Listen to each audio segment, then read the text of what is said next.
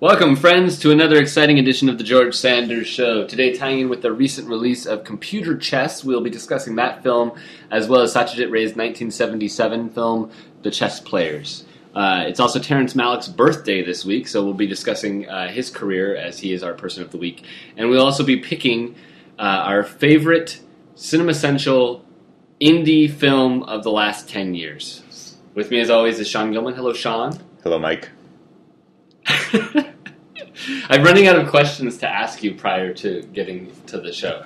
It's your move. The mystery of chess boxing revealed on today's episode of the show. Why didn't we listen to Wu-Tang? Because you already played them. We have played Wu-Tang a lot, but hey, you know what? You know what I'm wearing? Tell the viewers what we're... You're wearing Wu-Tang socks. That's right. And they're black and green, and wow, are they hideous. They were a Christmas present last year from my brother. Yeah.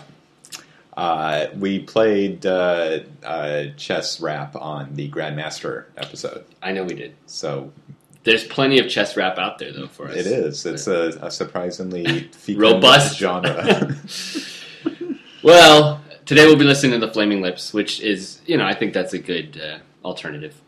Alternative rock. They're the Wu-Tang Clan of Oklahoma 90s psychedelic rock alternative. It's true. Well, I think we should start with a discussion of computer chess. Yeah, let's listen to a clip. Hi, I'm Robert Lawrence with the Advantage Corporation in San Diego, and then we have a Colby 5 here, which is highly optimized for playing chess, and we have designed it around a recursive assembler routine that uses brute strength approach to finding the optimal route. I don't want to give away exact numbers, but I think we got the fastest at first search to get the most number. I think we can predict more turns in advance than any other computer here, so I think we got a really good chance. My field is experimental psychology, but I've spent the last 3 years studying chess skill in both humans and machines. And this is SAR. This is the latest iteration of Caltech's computer chess program. This is 3.0. Last year, 2.0 won this very same tournament. Computers are getting smaller, they're getting better, they're getting faster. It's a matter of time before we beat people with these things. So, do you guys have a program in the competition here today? Nope. Don't know anything about it. We're just watching them get ready for the end of the world here. World War III. That's what we're here for. Getting in on the ground floor. Do you think a human being will ever beat a person at chess? Oh, between a human being and a person, my money's on the computer. Well, I mean, a computer. If you ask Captain Apocalypse, have you talked to this guy? I mean, I feel like I'm worried I'm writing intercontinental ballistic missile routines here. I just want to win at chess.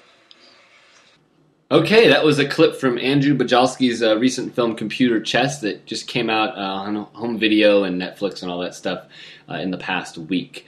The film is set in the 1980s, and it uses 1980s technology to capture that. It looks like it's an artifact from that period. It's kind of a faux documentary style to it. It's black and white for the most part, and you get your 80s effects to the max in this.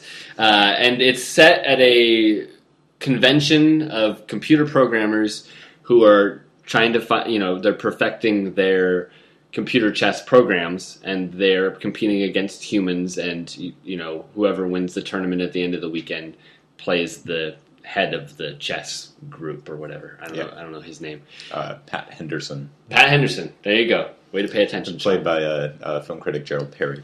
There you go.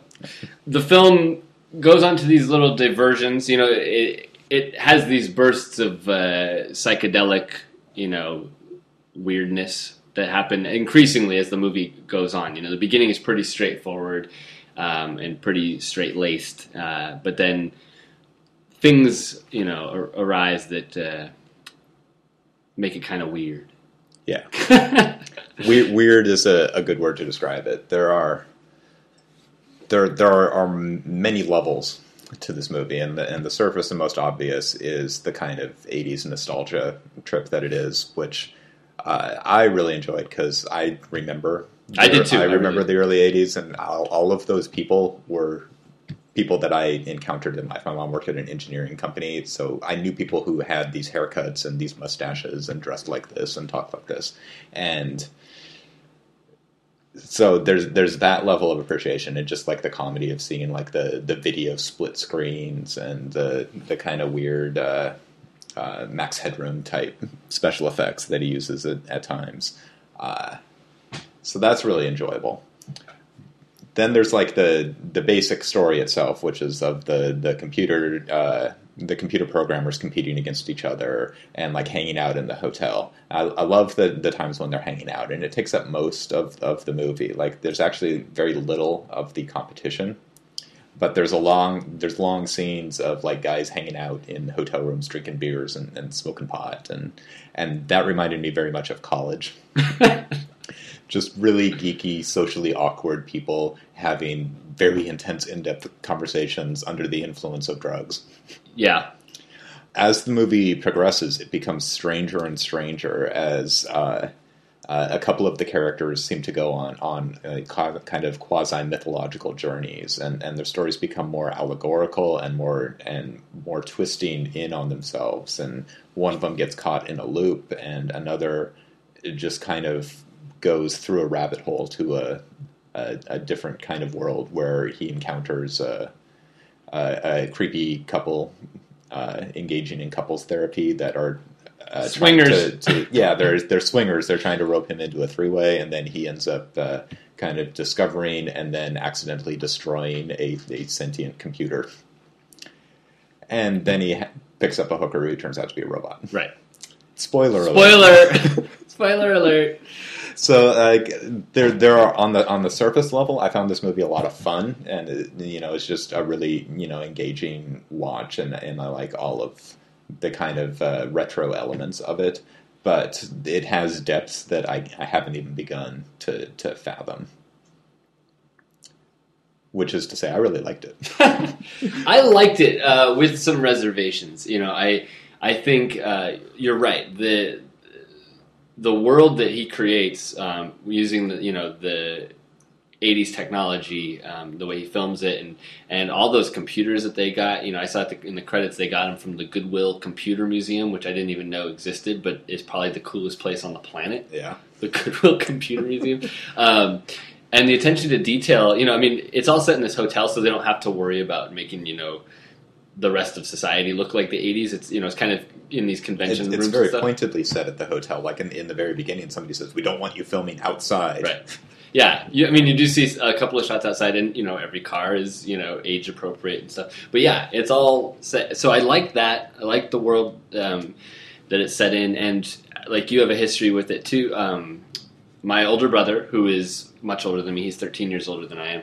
He is a computer programmer. So, this world to me is very so this was probably real. Him then. This is him. He did, create a sentient computer. And no, I actually I remember we had a Tandy that we got. And was it a Tandy or a Commodore? No, it was a Tandy, I think. And I remember him setting it up for us because he'd already had a computer, but he was in college at this point. And the only program that we ran on it was this like Teenage Mutant Ninja Turtles coloring game that he found somewhere, and I thought it was the coolest thing in the world because he knew how to create passwords and stuff like that. And this is ancient history, but he asked me what password I want to use so that no one else could hack into my Teenage Mutant Ninja Turtles coloring game. So this is the world that I know very, very, very well. So I like that part of the movie. I think almost everybody, acting-wise, is really great here. They really embody their characters, and I think their characters are really well-defined, except for the performance and the character of... actually, the character's fine. I think the performance of Papa George... oh, really? Yeah. I think he's supposed to be an annoying character, obviously, clearly, but he's the one person in the movie that doesn't seem like they're from the 80s. Like, I don't know, his acting... He's not a very good actor. I don't know. I thought he was fine. I mean, there's... Miles Page is his name. Yeah. He's only been in 2 movies, and this is one. So there's like 3 main there's actually several competitors, but there's like 3 main ones that we follow. There's like an MIT group that has a lady in it. Yeah. Which the moderator helpfully points out at every Several opportunity. times. We're very happy to have a lady here this year. A first. And they end up winning. There's a Caltech group, which is no, MIT doesn't. MIT win. doesn't. They come in second place. Yeah, that's no, third place. They come in third place. right. Yeah. And then they get an award for third place, and this is the one with the lady in.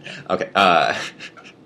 And then there's the Caltech group, who is the defending champion, and they're the one whose computer becomes sentient, apparently. Like, it gets bored with playing with computers, so it makes dumb moves just to lose the match to get it over with. And then there's... and they're getting interest from the Pentagon. And there's like some shady like DARPA connections to their computer chess program, and their professor is like this mysterious guy with a newborn baby whose wife is ultra sensitive. Yeah, she's really mean. Yeah. But they're all kind of buying into this kind of utopian computer ethic, where like computers are the future, and this is all of this research that we're doing is good, and they all kind of think very similarly about the process of creating artificial intelligence and creating computers that can compete with humans. And they're all part of these organizational structures: Caltech, MIT, DARPA, the Pentagon. And then there's Papa George, who is outside of all of that and thinks differently than all of these people. He's an independent programmer just on his own. He apparently lives with his mother, who's very religious, and he doesn't fit in at all. Like, he doesn't even get a room at the hotel. Like, they've lost his reservation, and he doesn't have any money, and he like steals drugs from people, and he's the one who gets caught in this recursive loop. But his performance is necessarily one of a guy that doesn't fit in. So he not only does his character not fit in, but his performance doesn't really fit in either. He's out of place in the movie. Yeah, and I mean, I can see that, from an intellectual standpoint, I can see your argument there, but his characterization just rubbed me the wrong way, and he took me out of the movie whenever he was there, and I don't think that was intentional. And I thought about this a lot while I was watching it. I really didn't want it to be, I don't like this guy because he's the villain kind of thing. Yeah, he's not really the villain, though. Well, I know, he's just another but kind everybody of else asshole. hates him. He's just another kind of asshole. And I really didn't judge him on those terms. For some reason, there was something about his performance that fell really, really flat for me. The second thing that doesn't work for me so much with this movie is the flights of fancy that we get into in the second half of the movie.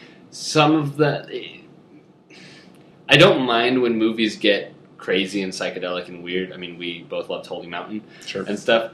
But here, it was kind of really hit or miss for me. Some of the things worked really well. I thought the ending was great. I thought the prostitute that's a robot was really cool. But then there were other ones that, especially when he starts doing the camera tricks and he starts... when Papa George goes to his mom's house and it's suddenly in color, and then he is in the loop and stuff, and the mom is reciting a Bible passage that he says, you'll never understand this or whatever, but she's clearly talking exactly about what he's doing at that moment, and he doesn't realize that. It was too obvious for me, a little too on the nose. Those are minor quibbles. I think this is a very interesting, good movie, and it's very audacious, and I respect it for that. Yeah, it was surprising watching. It's the only other of Andrew Bujalski's movies I've seen is Mutual Appreciation, which is a kind of a much more conventional kind of hipster romantic comedy kind of thing, but not really. It's not really a romantic comedy. It's about like a guy who's a film director who comes to visit his married parents or his married friends. And just kind of hangs out with them. It's a mumblecore movie. He's one of that group of very low budget, very talky film directors, but he's much better. Well, yeah, this is the only thing of his I've seen, and I'm very impressed by it. Don't get me wrong. I just felt like there were moments of this that reminded me. Did you ever see An American Astronaut? No. It was like an indie thing that came out like 10 years ago or whatever, and people were over the moon about. And I saw it, and it's interesting. It's got interesting ideas, and it's filmed in an interesting way, very low budget and stuff. But then it does the same kind of thing where it kind of, and I don't want to stop a director from following a rabbit hole and doing these oddball things, because I think there's merit to that. But sometimes it's just weird for weird's sake, and I just don't really care. There's two movies it reminded me of. The first is Primer, which is another very low budget sci-fi film that came out recently. That's very much kind of in its own world and just kind of hopes the audience will go along with it. And maybe you don't exactly understand it. Like, I understood nothing of Primer, but I enjoyed the ride, and like I enjoyed a lot more of Computer Chess. I think I got a lot more of it, but there's still plenty in there for me to mull over as I watch it again. The other one is not a sci-fi film at all. It's Richard Linklater's Slacker, which also has a collection of oddball, geeky characters that love talking about their obsessions and kind of exist in their own little world. And Slacker is a portrait of a particular moment of the late 80s in Austin, Texas, and the kind of people that populated that area, whereas this is a period piece. It's an imagining of what people were like 30 years ago. Also shot in Austin, though, I think. Yeah, I think so. Yeah. But the kind of people are still very similar. Yeah, no, I can definitely see the lineage there for those. And I've talked about my two qualms, but let me talk about the things that I think work really well for this movie. Papa George excluded, I think everybody, like I said, does a really great job with their characters, particularly, and I'm not going to remember his name. Peter, is it? Peter is the young programmer for Caltech who doesn't sleep the entire time the convention is going on, and he's the one who begins to believe that the computer has become sentient. Yeah, and his journey is easily the most engaging, and I think his as an actor, I think he does a really great job of. He's as close as the film gets to having to being a central character. Yeah, because the movie ends with him, and he, seeing the attempts at a budding relationship with the female programmer. Do you think he's interested in her? No, but she's interested in him. Yes. Yeah, but no, well. There are moments where I think he is interested in her, particularly at the end. I love their last interaction when she knocks on his door and tells her about this dream that she's had, which is another one of those kind of allegorical things that throws the whole rest of the movie into a whole different kind of world for me. It's she had this dream that all of the people were chess figures, and their movements were mimicking chess movements, and each of them corresponded to different figures, which is actually something I thought of a lot in watching the Satyajit Ray film. Yes. But she tells him about this dream, and he asks her, did you see anyone teleport? Like, no. Did anyone bump into anyone else and then disappear? No. And then, okay, and he closes the door. He says, thanks for coming. Yeah, that's a fantastic scene. It's a really wonderful scene. And they have, she kind of spurs him to go and get the prostitute because, he's right after that scene is, he accidentally leaves a window open and rain falls on the sentient computer and it destroys it. And the leader, the professor, he's very upset at him and he will not accept his apology, and they drive off, and Peter is standing in the parking lot, and as the van drives away we see the woman getting into her van, and she kind of waves at him or whatever, and she goes away, and then he goes and gets a hooker. So yeah, his story is really great. He's fantastic. I love every moment of that section.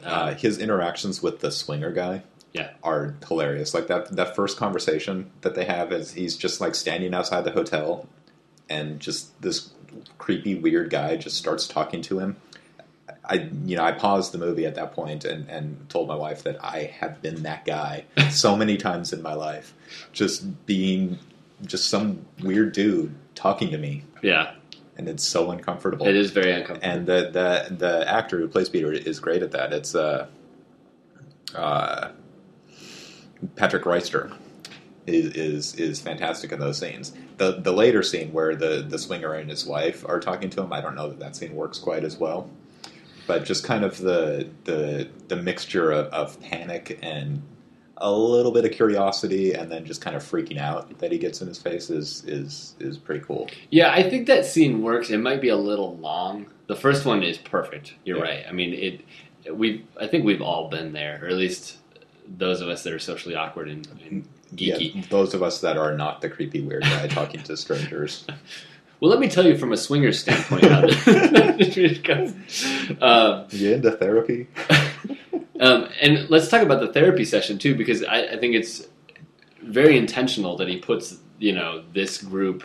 It's one of my favorite scenes in the film is when Papa George gets caught up with the therapy group and they birth him. Yeah, they send him through a tunnel of birthing. He's crowning. Yeah. And you didn't want to use the Flaming Lips song with vagina in it. Yeah. Look at you. Yeah. And that whole group is really interesting because, in so many ways they're the antithesis of these, very logical, Right, it's like the remnant of the New Age 70s. Right, and they're having, they're... I think the funniest part is there's some sort of exercise they're doing where they stick their hands into warm, loaves of bread. Yeah. The best part about that, though, is later in the scene, there's a woman in the background eating the bread. I also really like the... There's this fringe guy that comes because he suspects that all of this, the whole computer chess thing, is just so that, to create, weapons of, for governments. Right, to right. He's they call him Captain Apocalypse at the beginning. Yeah, he's super paranoid and stuff, but he's just great, and his character's really wonderful because he invites people into his room and throws a party, and he's got drugs and stuff. And there's that really great scene where he's interviewing the guy that ultimately wins about, what's your real purpose behind this? And this guy is just this huge nerd, and he's like, but they have this philosophical He looks like, I swear to God, he looks like 30% of the people I went to college with. And that's a great character to throw into this world. Yeah, I love the little thing in that scene. The Captain Apocalypse's friend is just kind of he's stoned and just kind of zoned out through the whole conversation, and then at one point they have a little chessboard on the table, and the guy just does this thing with the knight. It's called the Knight's Tour, where you move the knight around and touch every single square, and the camera focuses on that while the two are talking, and it's a great choice because it's really cool, and it's also really trippy, so it kind of gives you that kind of druggy vibe that you get from these late night conversations. Yeah, that's another character that I really like because that he doesn't necessarily subscribe to his friend's ideas. He's just kind of there. Yeah, he's just kind of along for the ride. And he ends up at Papa George's mom's house, and he's just kind of he's a really great surrogate for the audience, where he's just kind of sitting there like stoned out of his mind, like what's going on here.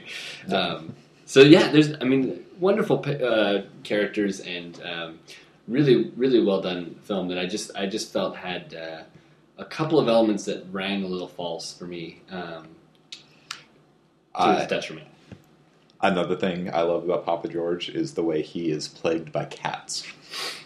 And it starts with just one cat sitting in the ice room, and it's like in the background, and you kind of don't even notice it. But it gradually becomes more and more cats until when he finally gets a room in the hotel, he takes the hooker up to the same hooker, takes her up to his room. He's finally got a room, and it's full of like 50 cats. Yeah. So he closes the door and sleeps in the banquet hall, which is where he ends up meeting the New Age people. Yeah, but the cats are another kind of mythological symbol that they're mysterious. They're guardians of the underworld, and I just like them keeping watch on this hotel. I need to watch this movie again. There's a lot going on there that I just did not catch. Yeah, I would definitely give it a rewatch. I absolutely would. It's funny because my girlfriend and I we're going to Scarecrow to return stuff, and I needed to pick this up this week. And as we're walking up, she said, "What movie do you have to check out again?" And I said, "Computer Chess." And she was like, "I don't want to hear anything more. I don't want to know anything about this movie." And I was like, "Why?" And she refused to watch it with me. She was like, it's like, for some reason, those two words together, she just said, "Nope, sorry, not gonna do it." And I thought was really interesting. So, yeah, my wife watched it. She thought it was okay. huh? I think it's a little better than okay, But I'm intrigued in other. Bujalski's got 5 films. I think he's directed now. Yeah, Funny Haha. I know it's supposed to be good. I haven't seen that. Mutual Appreciation. I did really like though. Yeah, I've seen Beeswax come through the library a lot, but I haven't given it a shot. But yeah, it's a very, he's got potential. Yeah, I'll say. Well, with that, let's hear a little Flaming Lips. This is the song "Be My Head," which I will always now think of robotic prostitutes, which is, knowing the Flaming Lips, probably what it's really about.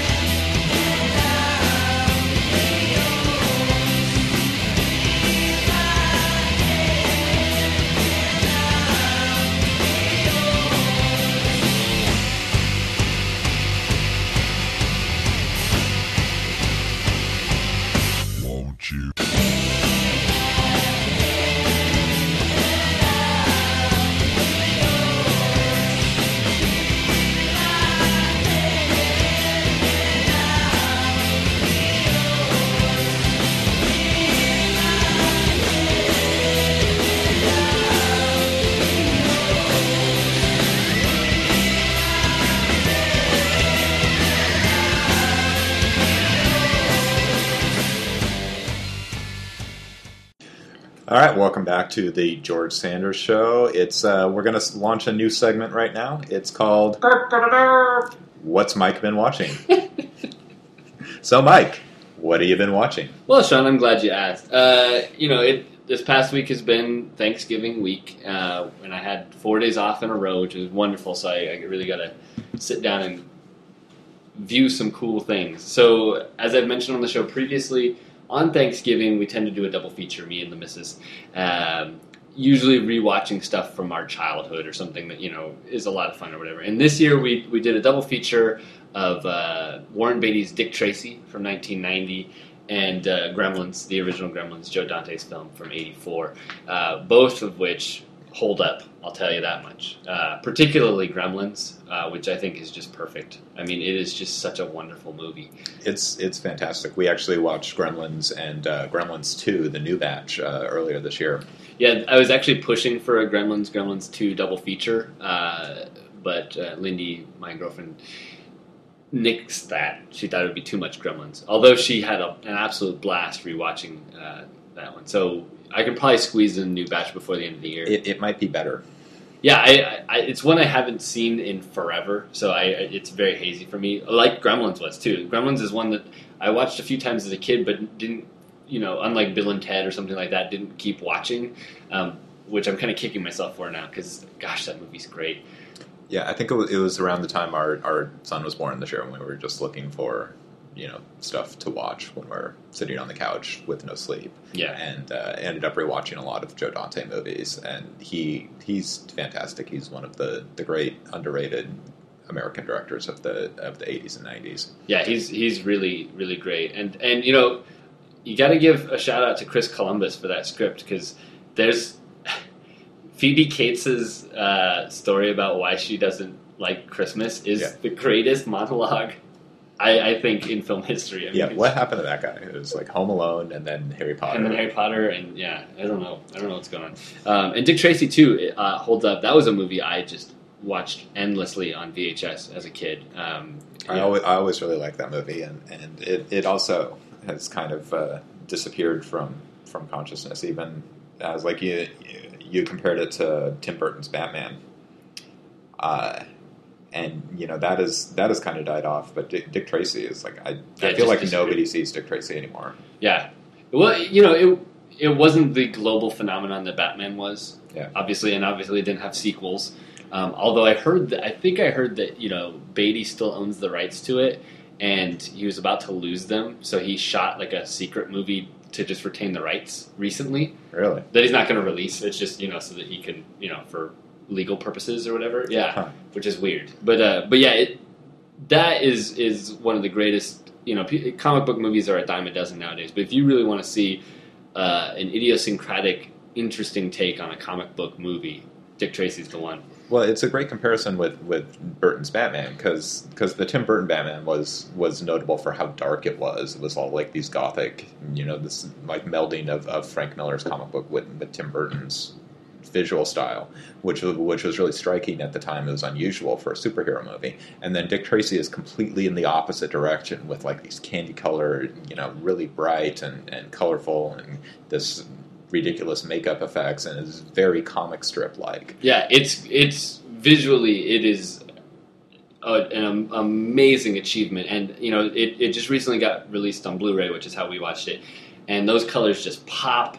And, I mentioned in my review, too, that Beatty really, I think, there's one particular thing he goes back to a lot where there's an object in the foreground with a character in the background that kind of split the frame. And I think that's really just him, like, trying to approximate, like, a comic strip panel. Yeah.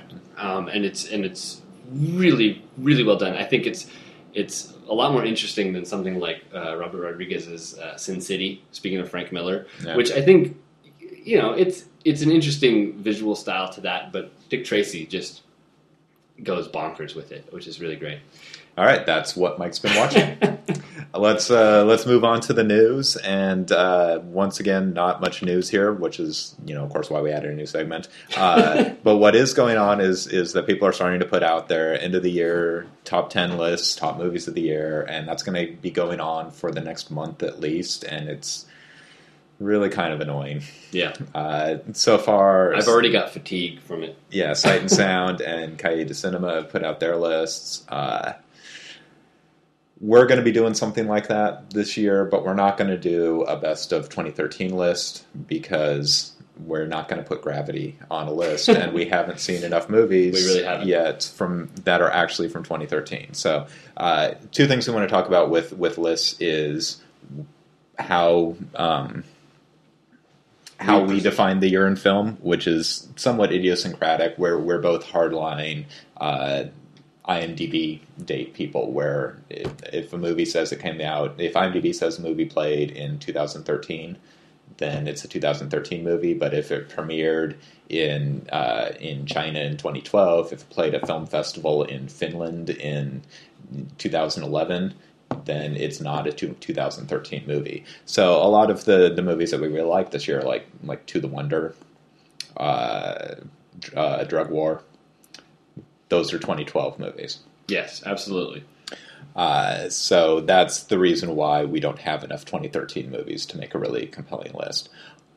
I do, because I saw a lot at the film festival, but most of them are movies that haven't played yet either, so they're going to be showing up on people's 2014 lists next year.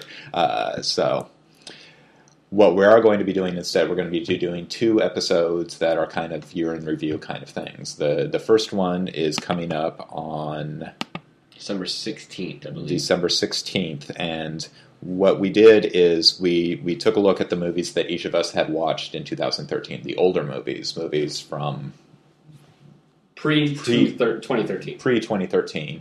And each of us picked one that the other had seen that we hadn't seen yet, and we're going to talk about those. So I had seen Crank, which was your choice, the Jason Statham film from the directing team of Neville Dean and Taylor. That's right. Speaking of candy-colored, cartoonish action movies. I can't wait. And I chose... I've spent most of this year watching Hong Kong movies, and specifically action movies from Hong Kong.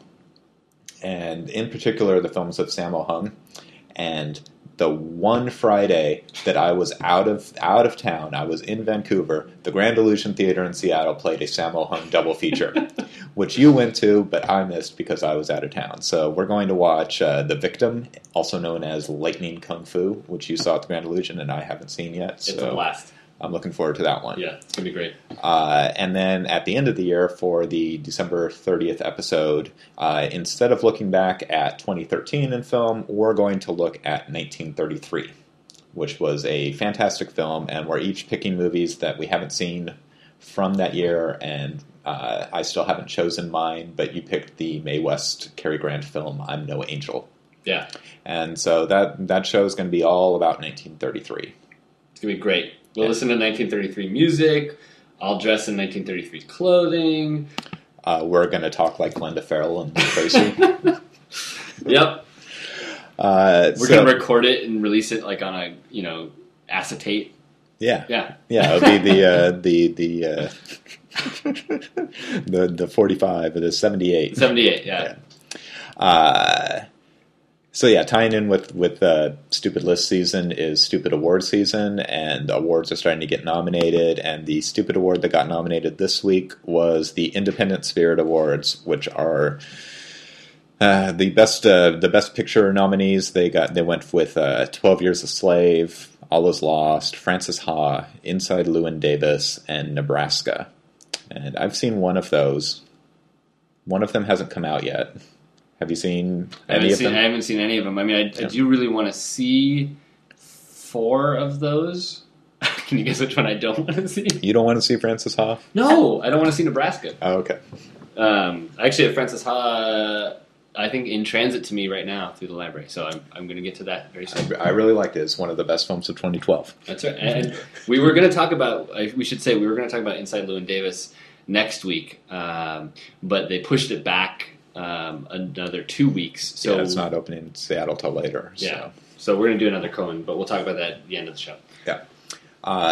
So like the main thing that's dumb about the Independent Spirit Awards is that they award films that aren't really independent films. They're basically kind of major studio films. They've got, established directors and established actors starring in them. Like, Inside Llewyn Davis, the Coen Brothers movie, as an Independent Spirit Award. I mean, come on.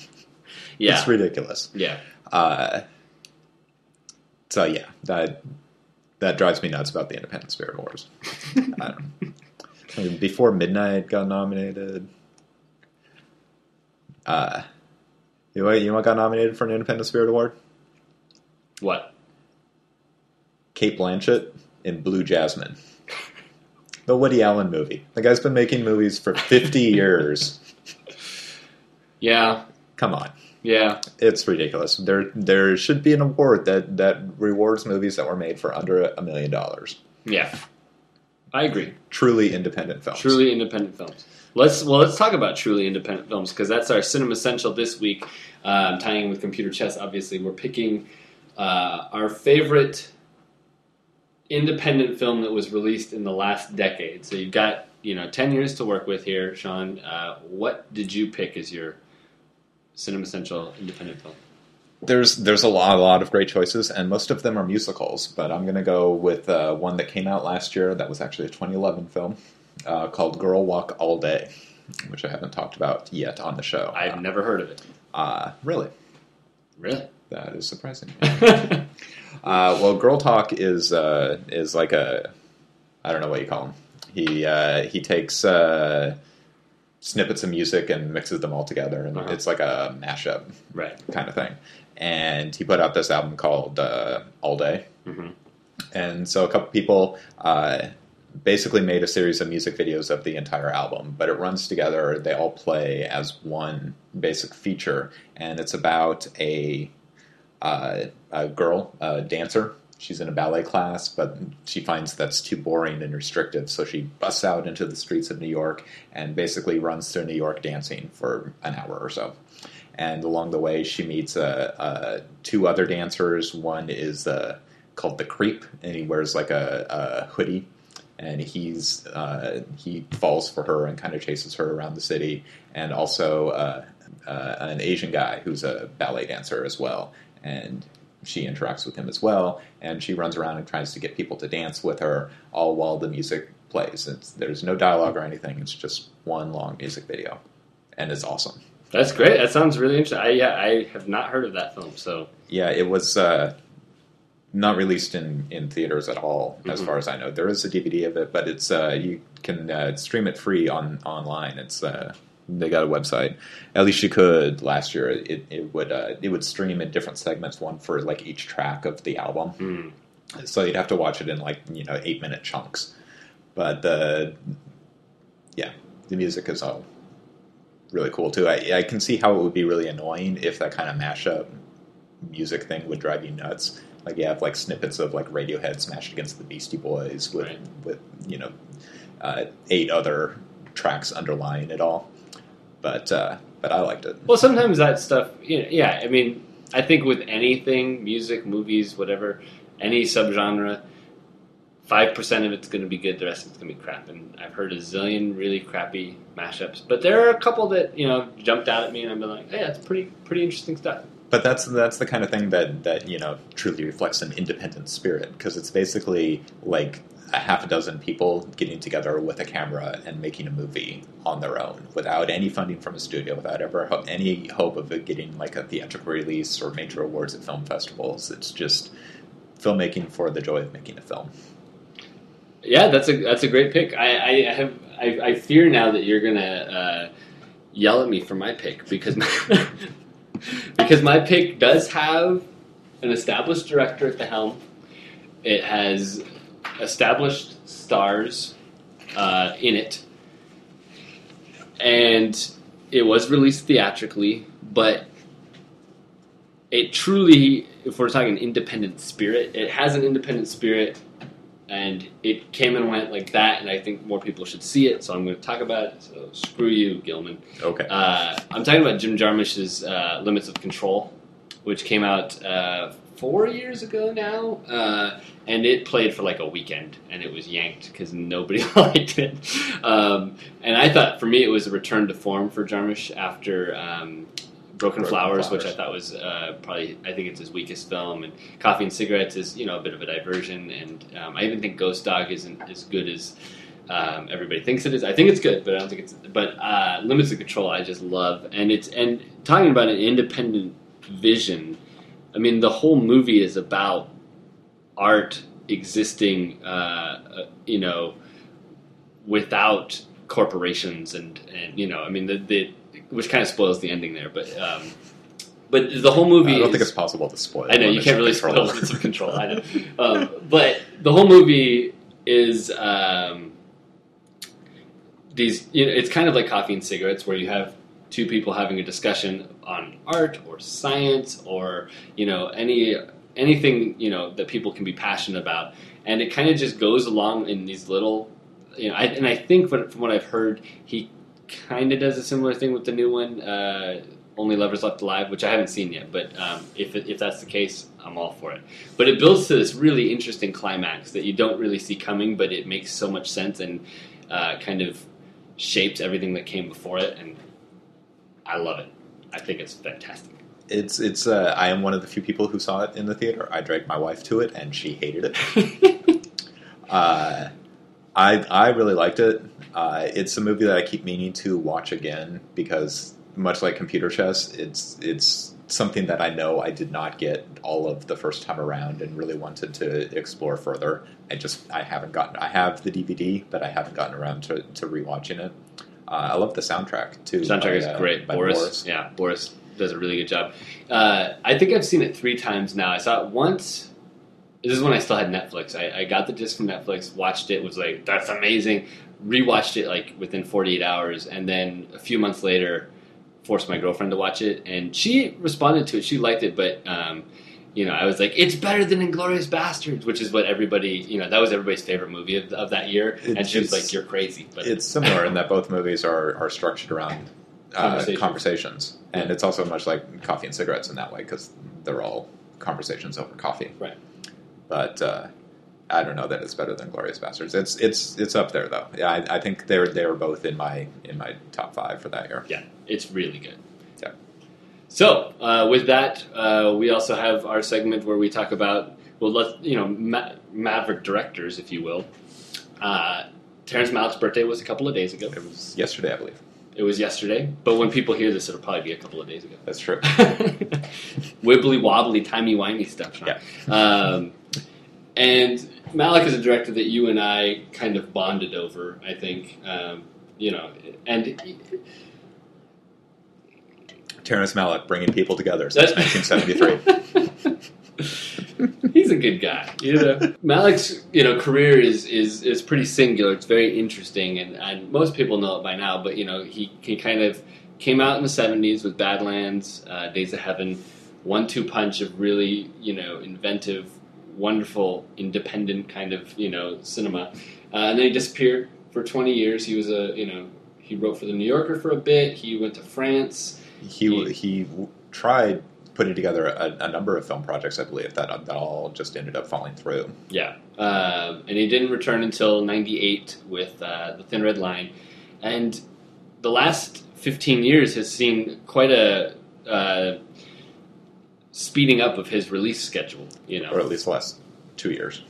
Well, I know, but you've got 7 years between Thin Red Line and The New World. Thin Red Line in 98, The New World in 2005, and then Tree of Life in 2011, and then To the Wonder in 2012. And then he's got Night of Cups, and he's got like 3 movies that are coming out apparently in the next handful of years here. Yeah, we'll see what happens. The rule with Terrence Malick is to not count on a release date until the movie you actually see the print or now the hard drive in the theater. Yeah, it's he's like Wong Kar-wai in that respect.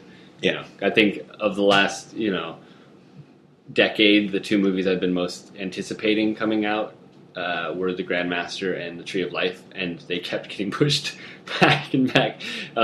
So yeah, that's how it goes. But Malick, when he came back, he was kind of he was a critical darling when he made his first 2 films. He came back with The Thin Red Line, which people were kind of frothing at the mouth to proclaim as the greatest thing ever, which I think it really is, really, really, really, really good. But I think a lot of that was just hype from people that were writing about it. I do think it's wonderful. One of the best war movies. He came back different.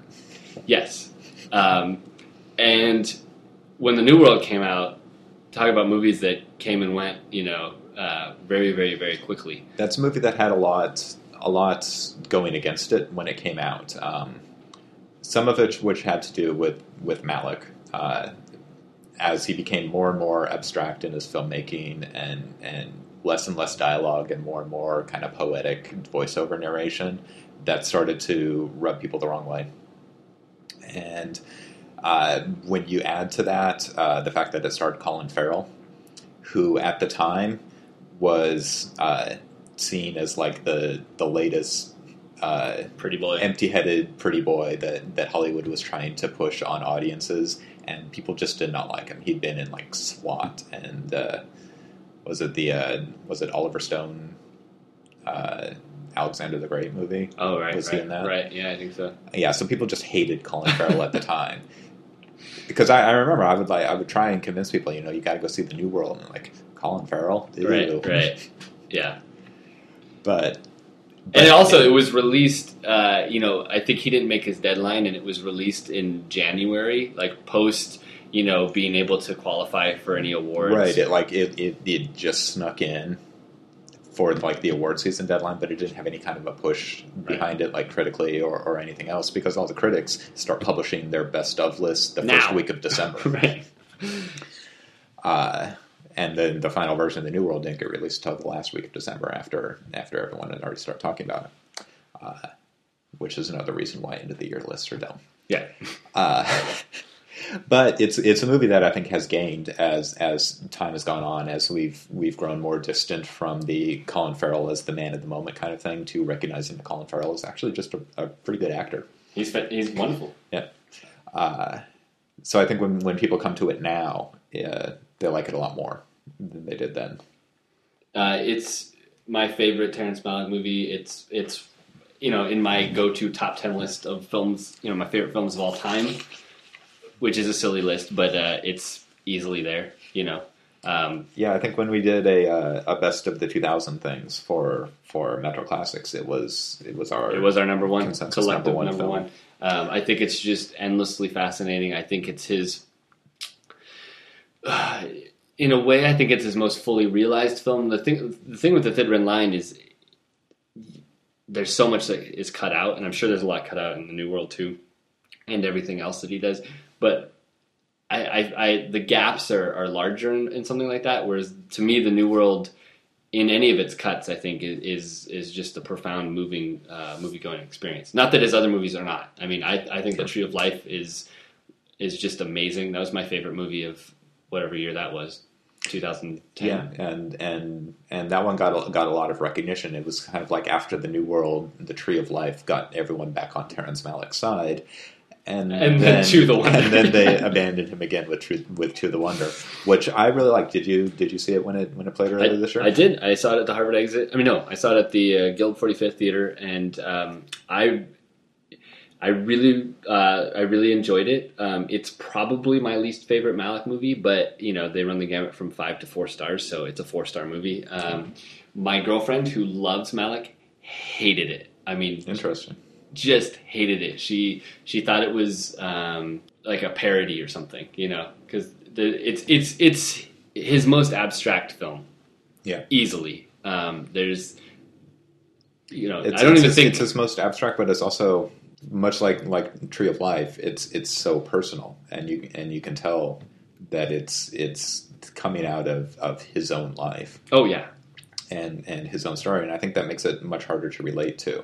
Like with Tree of Life, it had like a more recognizable backbone of like a coming of age story and a boy's relationship with his overbearing father that more people could relate to, but it was still very specific to Terrence Malick's own life experience, and it was very much a kind of insulated, closed film in that sense. So even no matter how much you like Tree of Life, that at some level you're just standing back and admiring it, or picking out the few little things that you can personally relate to.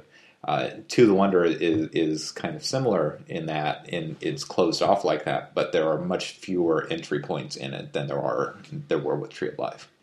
Yeah, I do think that Affleck is a weak link in that movie. I don't know if it's his fault or the editing or whatever, but yeah, he never really sells me on the transcendence. Well, I don't think that's his job. I think the conception of the character is perfect for Ben Affleck and his limitations. Yeah. In the same way that people will say that Charlton Heston is terrible in Touch of Evil. But he's not. Right. He's cast specifically for the ways in which Charlton Heston is distinctive as an actor. Right. The same with Ben Affleck. He's cast there to be this kind of blank. He's pretty. You can see why Olga Kurylenko and Rachel McAdams would be attracted to him. But he's kind of the point of view figure of the film. We're not getting her point of view of him. We're seeing the women through him. Yeah. And I see that, and I'll reserve judgment until I see it again. But there are specific shots in that movie where I can see Affleck, and I can kind of see the confusion on his face, where he doesn't really know what he's supposed to be doing at this moment in the film. You know what I mean? Yeah, but that I think that's part of the character also. I think he goes through life. I think he goes over that line baffled a couple times by the women in his life. Sure, he could be baffled, but yeah, But other than that, I think it's got some of the strongest images I think in Terrence Malick's work. I mean, there's that shot with the buffalo, and them on the car and stuff, and there's really not that much twirling in it. There is a lot of twirling, but she's a dancer. I know that's like one of the whole point key points of her character is that she is a dancer. We see ballet shoes. she should be twirling all the time. I don't have a problem with twirling. That's fine. Yeah, absolutely. Yeah. So yeah, we could probably talk about Terrence Malick for a really long time. Yeah. But let's just okay. What's your favorite Terrence Malick movie? It remains Days of Heaven, which I love all of his movies. From Badlands to The Wonder, which are probably my two least favorite. Me too. But Days of Heaven is a complete and total film in a way that some of the later, more abstract ones are not. I think it's kind of the best combination of all of the things that I love about Terrence Malick. Yeah, it's astounding. I would probably say my top three. New World, Thin Red Line. No, New World, Tree of Life, Days of Heaven. Because come on. Yeah, I said. I can argue with that. Days of Heaven, New World, and Thin Red Line are my favorites. But I love them all. So with that, let's just say happy birthday to Terrence Malick and listen to a clip from the Chess Players. What about his songs? He's something of a composer, I understand. Are they any good, these songs? They keep running in your head, sir. I find them quite attractive, some of them. See. He's really quite gifted, sir. He's also fond of dancing, sir. Yes, so I understand. With bells on his feet, like Notch girls. Also dresses up like a Hindu god, I am told. You're right, sir. He also composes his own operas. Doesn't leave him much time for his concubines. Not to speak of the affairs of state. Does he really have 400 concubines? I believe that's the count, sir. And 29, mutter wives. What the hell are mutter wives? Mutta wives, sir. They're temporary wives. Temporary wives? Yes, sir. A mutta marriage can last for 3 days, 3 months, or 3 years. Mutta is an Arabic word. And it means temporary? No, sir. No. It means enjoyment, sir. Oh. Oh, yes, I see. Most instructive. What kind of a king do you think all this makes him, Western? All these various accomplishments? Rather a special kind, sir, I should think. Special? I'd have used a much stronger word, Weston. I'd have said a bad king. A frivolous, effeminate, irresponsible, worthless king. He's not the first eccentric in the land. Oh, I know he's not the first, but he certainly deserves to be the last. We've put up with this nonsense long enough. All right, that was Jurassic Park founder Richard Attenborough in Satyajit Ray's 1977 film The Chess Player. Welcome to Jurassic Park.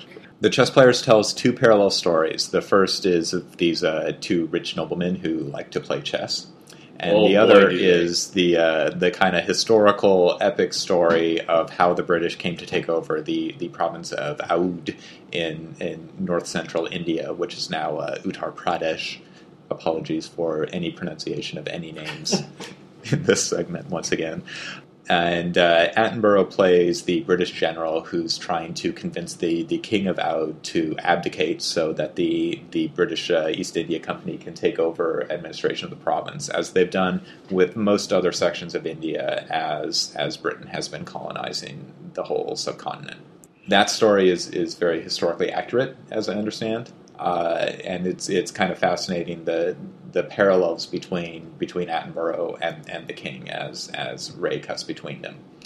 But what dominates the film is the story of these two chess players, and they're both noblemen in the city of Lucknow, which is the capital of the province, and they are obsessed with chess. They just got to keep playing again and again and again, much to the irritation of their wives and everyone around them.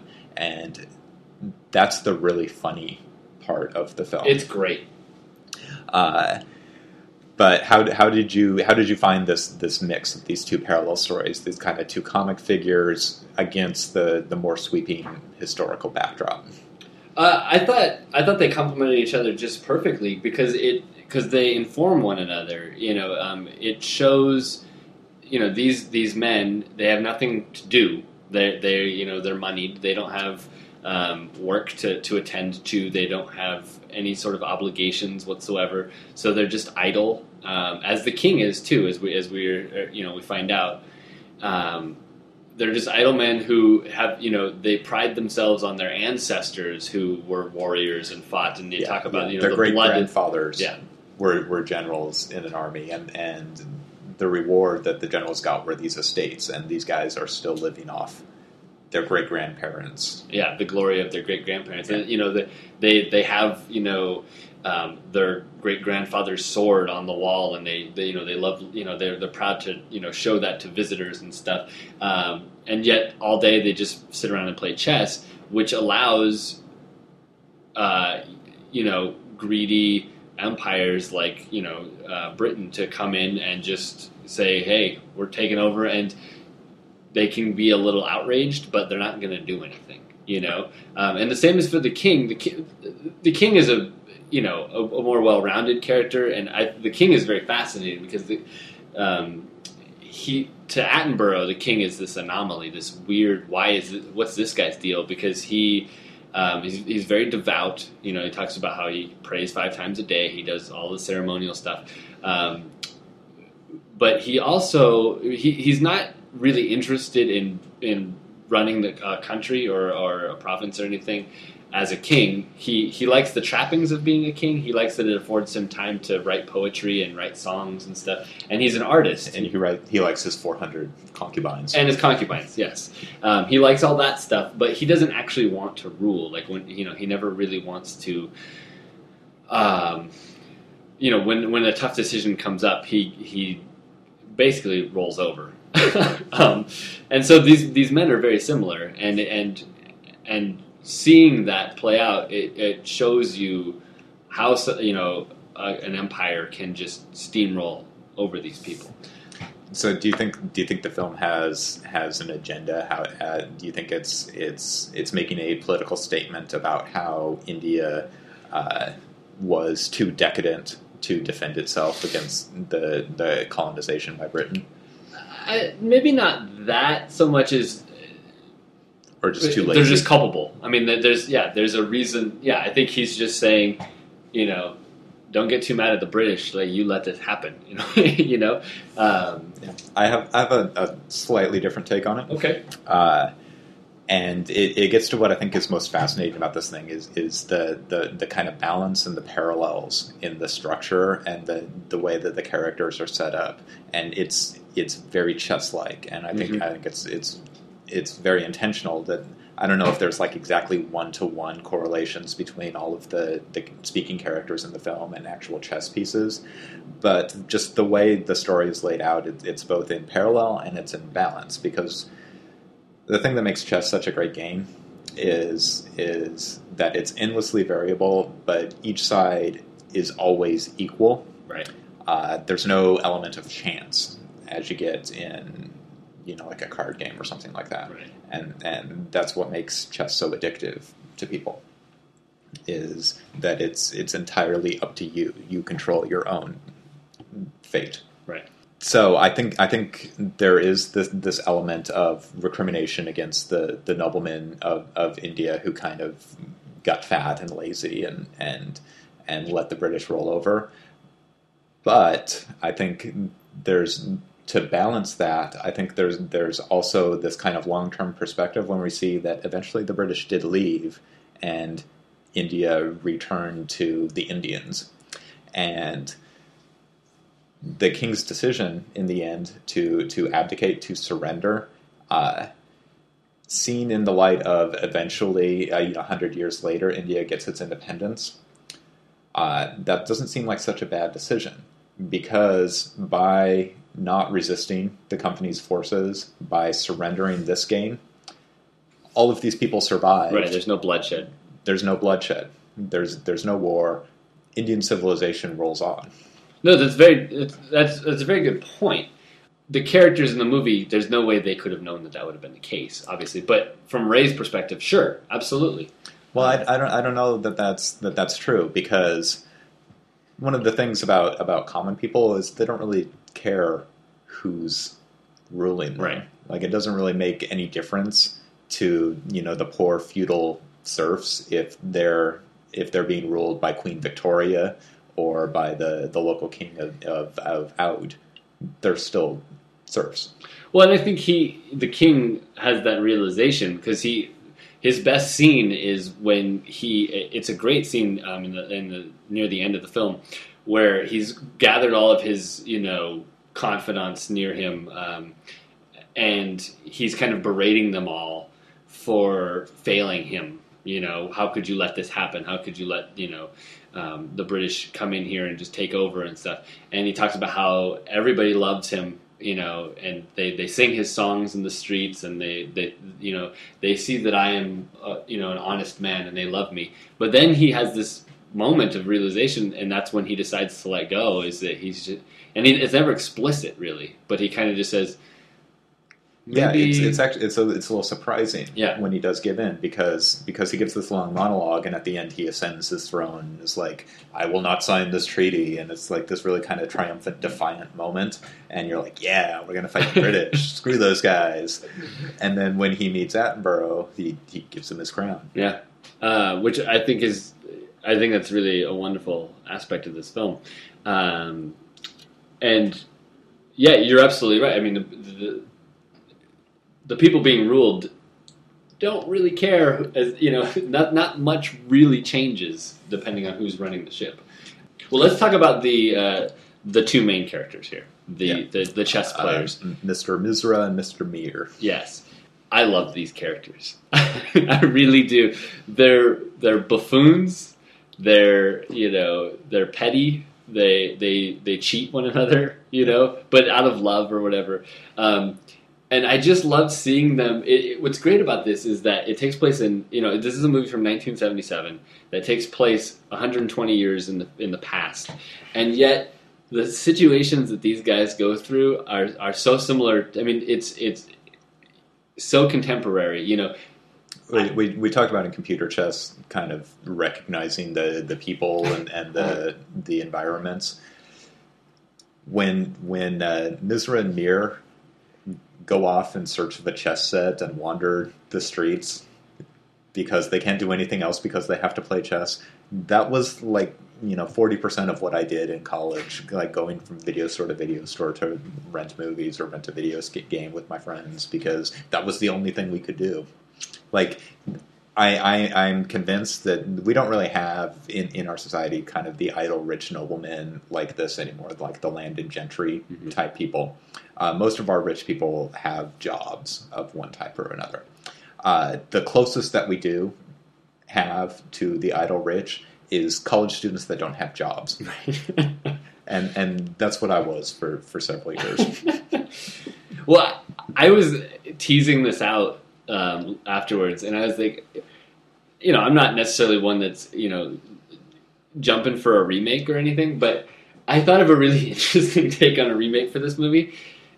Okay, it's late. It's like 1989, something like that, or maybe early 90s. South Central LA, gang warfare going on, and there are these two guys. Let's say Ice Cube and Chris Tucker, because why not? Let's say one of them's named Craig, one of them's named Smokey. They're at home. They're just interested in getting stoned and playing Sonic the Hedgehog on their Sega Genesis. You know what I mean? Meanwhile, there's this gang warfare that's going on where the sides are all changing, and they're just interested in their game, Sonic the Hedgehog. That movie would be fantastic. Yeah, you could name it after a day of the week. Well, possibly. Like Tuesday, say.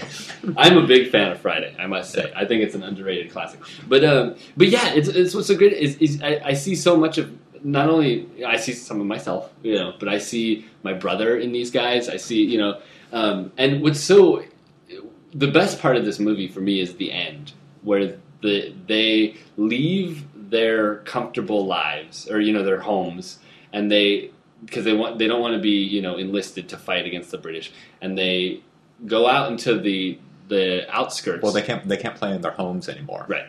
Because the one guy's wife is mad because the playing chess all the time has made him impotent, And the other guy's wife doesn't want him around because she's sleeping with his nephew.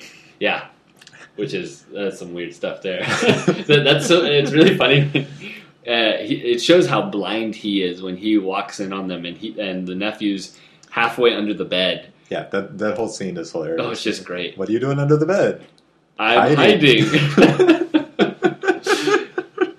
And like the two of them lie so terribly, and he just totally buys it because he's just going to go back to his chess game. You know? Okay. You know. And anyway, they're looking for somewhere to play. They're looking for somewhere to play, and so they leave the city and they head out across the water to basically Poverty Row. And everybody's left because they also don't want to be enlisted, but they're actually fleeing. And these guys are looking for a place to play, and they just end up sitting down in the dirt, playing their game, getting bit by mosquitoes. It goes to show that all of the stuff that they clung to really doesn't really matter to them because they're perfectly happy being poor in the middle of nowhere as long as they've got their chess set, Yeah, and this dynamic of like the two kind of everyday guys who are thrown against the backdrop of big historical effects is kind of historical events is kind of like a Shakespearean device. Like they're the Rosencrantz and Guildenstern of this story. The R2-D2 and C-3PO, if you will. Right. So, it's something that Akira Kurosawa used a lot. Just kind of everyday guys caught up in these big events that they don't understand at all. Hidden Fortress or something. Yeah. Well, and what's funny is that there's nothing really redeemable about either of these guys, and yet you still really like them.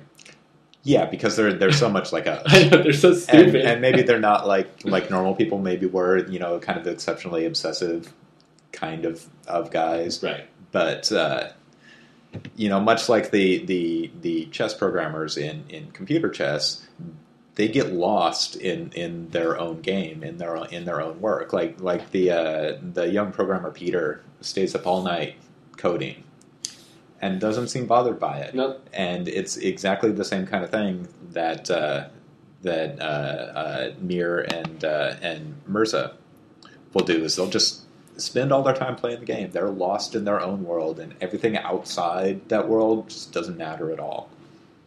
Yeah, and they, if the pieces go missing, they will, make do with tomatoes, or they'll try and steal them from somebody else and stuff. I love when they go to like their friend's house, the old lawyer, because they want to borrow his chess set, and he's on his deathbed. So they just start playing with his chessboard.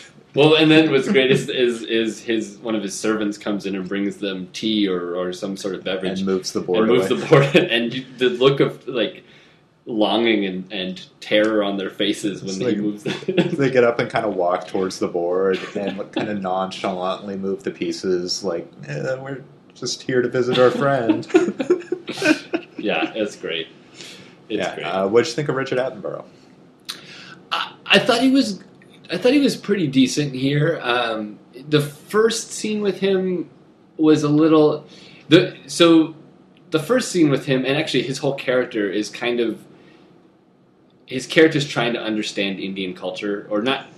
He's not actually trying to understand it, but the first scene with him is him being told how life is lived by the king, and he's, this pompous kind of British guy, and he's a Colonel Blimp type. Right, very Colonel Blimpish kind of guy. And so that scene kind of seemed like exposition, a little too much of that. As the movie went on, though, I think the last meeting he has with his advisor before they go to see the king, I think that's a really strong scene, where they're talking it all out, kind of philosophically about what we're going to do, and his advisor says, "Well, what's good, or what's the good thing to do?" And he makes a very salient point. He's reluctant to do it because he knows that they're not morally justified in what they're about to do, and they're breaking treaties. They're barely legally justified, and he doesn't like it at all. But he's following orders. Right, and then he says, what's good for the soldier is different for the citizen or the queen or the people, and yeah. What did you think of him? I thought it was great. I like Richard Attenborough as an actor. As a director, I don't know. Right around this time, he came out with The Bridge Too Far, which is a movie I really like. But the one he's most famous for is also set in India, and it's Gandhi. Have you seen it? Nope. Have you seen any Indian movies? Any Indian movies? Yeah. Satyajit Ray, I've seen The Music Room, okay, which I think is also really, really well done. And I don't know if I've seen anything beyond like Ray stuff. Yeah, I've seen. This is the fourth Satyajit Ray film I've seen. So most of my experience of cinematic India comes from the Europeans making movies about India, like Richard Attenborough's Gandhi, and he kind of fumbles it. Yeah, it's not. Like if you could make a generic Hollywood biopic and throw all of the big bloated giant things that Hollywood puts in biopics into one movie, it would be Gandhi. And it would win the Academy Award. Yeah. And it would win 10 Academy Awards. Yeah.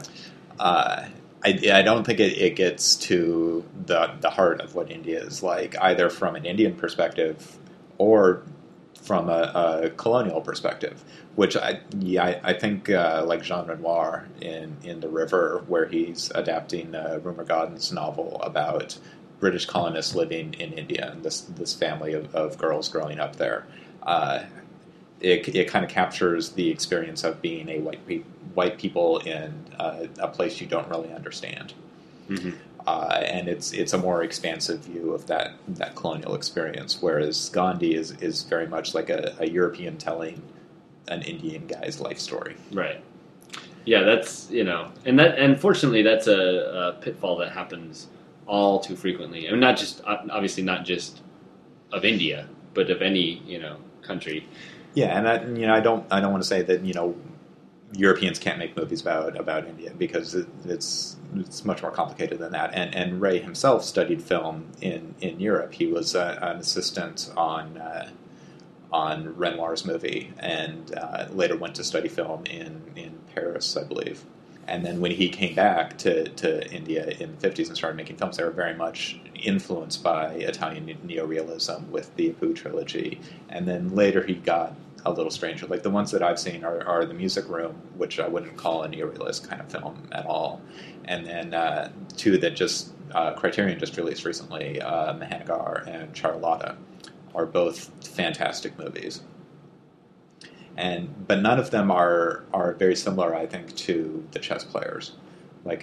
This came later. Yeah, this is much later in his career. This is like 15 years after Charlotta.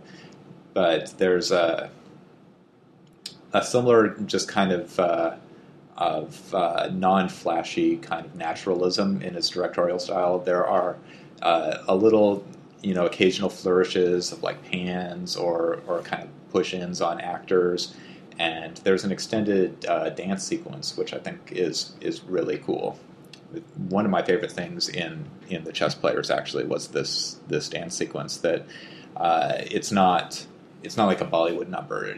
Ray's not a Bollywood filmmaker at all. It's not a musical. It's like an actual performance that the king is watching, but he shows it to us in kind of documentary detail, where an actual performer is singing and an actual dancer is dancing, and we see what she does. Well, I think it's important to mention, too, I think when I was in the credits in the beginning, Ray also wrote the music. Yeah, and we were talking about that last week, the great directors who were also composers, and we neglected to mention Satyajit Ray, who does music for lots of his films. Yeah, and really good stuff. Yeah. Very, very, very good. And I think my favorite musical moment in the film is actually the king singing his song to himself in his kind of moment of reflection in that great final scene. And what's so great about it is he's singing it, and it's this kind of lonely lament. And he's clearly in his own head at this point, remembering when he wrote the song and the circumstances surrounding it. And he's singing it, and he finishes, and Ray cuts to showing the guys behind him, and they start clapping. And it's clearly not a time you're supposed to be clapping at the king. Right. He's going through his own stuff there. Right, and you see exactly how they failed him. Yeah, I think that's just a wonderful touch, and I love. The very, very end of this movie, I love movies that, open-ended movies are great. All kinds of movies can be great, but I love movies that just have like a nice, tidy little cherry on top. And when Mir and Mirza play their final chess match, and they say, "Let's just one more game. Let's make it a fast one." And then they change to the British English style version of chess. I love that. It's so great, so great. So, I think it's a really great movie. Yeah, I agree. Well, with that, let's hear some more Flaming Lips. What song did we decide upon? Race for the Prize. Race for the Prize. Yeah, it's off the Soft Bulletin.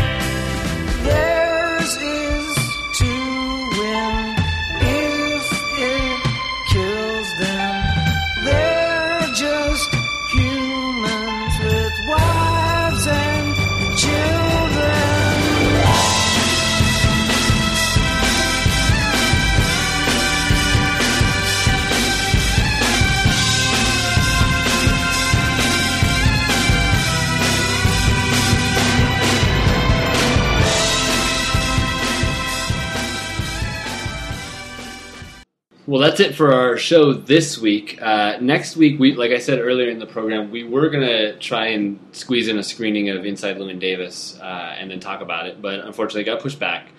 So we're substituting with another Coen Brothers film. We're going to be discussing The Hudsucker Proxy from 1994 and creating a whole kind of screwball episode, because we're also going to talk about Lady for a Day. Screwball comedies will be our Cinema Central pick, and we'll pick the Coen Brothers as our people of the week. If you are in wherever the Brattle is, it's in Boston. Yeah, it's in Boston. It's a great theater. I've been there. I saw Seven Samurai there. There you go. And Mr. Arkadin. Oh, that's fun. Yeah. Well, if you were there in the coming weeks, they're doing a complete Coen's retrospective, actually. Starting on December 9th, they're going to be showing Blood Simple, and they're actually going out of order, which is kind of interesting. But they're showing everything. I think you can't go wrong with any of them. But for fun, I'm going to go Friday the 13th. Go to their double feature of The Man Who Wasn't There and Miller's Crossing, because that'll be fun. Yeah. Also on Friday the 13th, Draft House Films is re-releasing all over the country Abel Ferrara's Ms. 45 from 1981. And let me get this description down here because I haven't seen it. It follows a mute garment district seamstress who, after falling victim to multiple unspeakable assaults, ignites her one-woman homicidal rampage against New York City's entire male population. So that sounds fantastic. It does sound really, really wonderful. And Ferrara is one of those very independent-minded directors who I've always been meaning to explore further, because every one of his films that I've seen, I've really liked a lot. He did the original Bad Lieutenant with Harvey Keitel, where he is a very bad lieutenant. And my favorite of his is New Rose Hotel with Christopher Walken and Willem Dafoe and Ozzy Argento, which I don't know how you can get a better cast of weirdos than that. That's a pretty good. It's a great movie. So I am looking forward to Ms. 45. It'll be playing at the Grand Illusion here in Seattle and all around the country in various other independent, awesome theaters. That's a great pick. You can find us online at thegeorgesandersshow.blogspot.com. We're on Twitter at GeoSandersShow, and you can email us at thegeorgesandersshow@gmail.com. Do we have anything else to do? Nope. Cool. Here's George.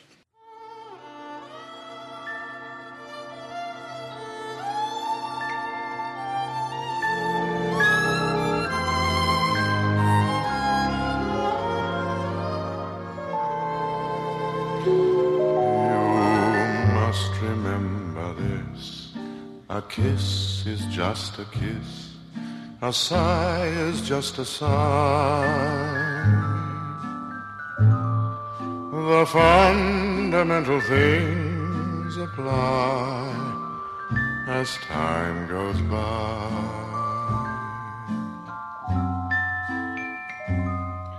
And when two lovers woo, they still say I love you.